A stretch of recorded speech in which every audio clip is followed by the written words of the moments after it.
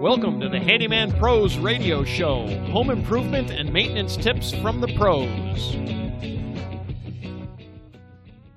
Welcome to the Handyman Pros Radio Show Action Edition, where we feature an actionable tip that you can use today. And I'm here with my old buddy, Larry. And Larry, what's been going on?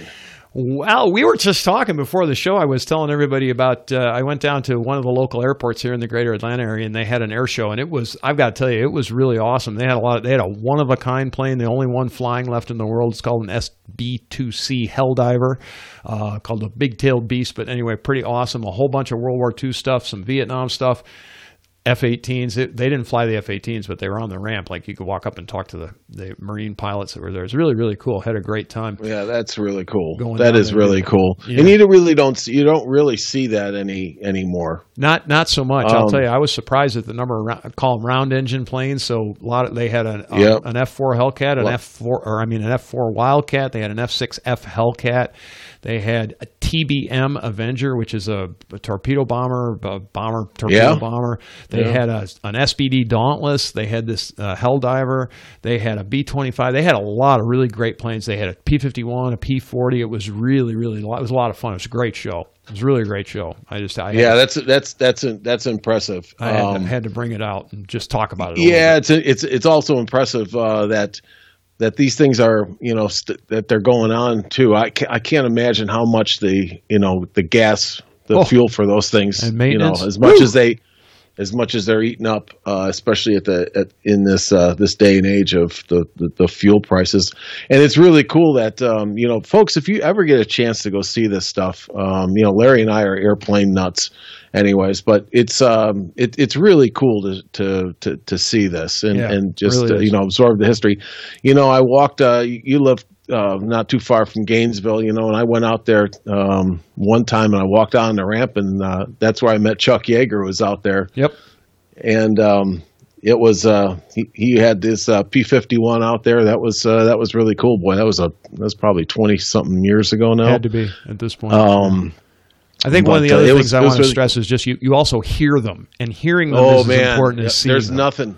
There is nothing like hearing a radial engine. Yeah, I'll tell you that. Or a big V12 inline for a P-51. Boy. But anyway, Johnny, what's our tip for today?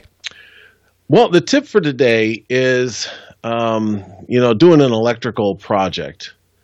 And, you ran across something, Larry, and you brought it up, that, when you're, and I'm going to start doing this myself. Yeah, because, me too. Anytime I find a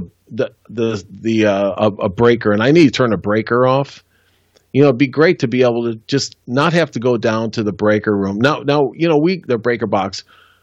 Now we've got tools and things that'll track down breakers and things, but an easy way is, just mark the plate on the outlet. There you go. I guess I have it upside down. But so here's what you need, folks. You need a Sharpie pen. I personally am going to use a roll of blue tape. I'm going to tape it on there and mark it, and just mark what breaker it's on. So I think I put breaker 12. Yeah, breaker 12 on there, but that's breaker number 12 on the box. And then I'm using blue tape just in case for whatever reason you change the cover plates from one outlet to a different outlet. I don't know why, but you might do that. And if you did do that, then you can take the blue tape off and put another piece of blue tape on and do it for the next one. But I'll tell you, John, for both homeowners and for handymen, I'm going to tell you, this is a tip where if I'm doing an electrical project now for one of my customers, guess what I'm doing? Yeah. And by the way, that's on the inside of the plate, not the outside. So you don't have to look at you don't have to look at the blue tape. So and so anytime you do that kind of stuff, it's a great idea. Yeah, really simple, right? It's a simple idea, and yet it's going to bring you a lot of less pain and aggravation because, folks, don't go in and start flipping switches. Bad idea. Well, anymore you can't because everything's computer. Exactly. Once again, my pet peeve is when the electricians get done with these boxes, they write it's so sloppy. Some of these guys, I know they're doing their job, but man, you can't read. After a few years, that ink fades out on the breakers, and you can't read what's what. So you know. a label maker is another thing. If you have one, use it. You could just take your Dymo label maker and put the label on there if you want to. This is just a quick one if you're I don't carry a label maker with me anymore. I used to when I was in the vending business, but I don't anymore. And but you know, just something, just to mark it, so you know the next time you come around, that's what it is. So simple tip, right, Johnny? Beautiful. All right. Well, folks, don't forget to check out our website. That's handymanprosradioshow.com. Subscribe to our newsletter. We'll send you tips and tricks just like this. Also, we are on Facebook. That is at Handyman Pros. Again, I'm going to post this one up on the Facebook group as well. Send us an email, questions at handymanprosradioshow.com or handymanprosradioshow@gmail.com. Either one gets to us. Folks, we'll talk to you next week on the Handyman Pros Radio Show.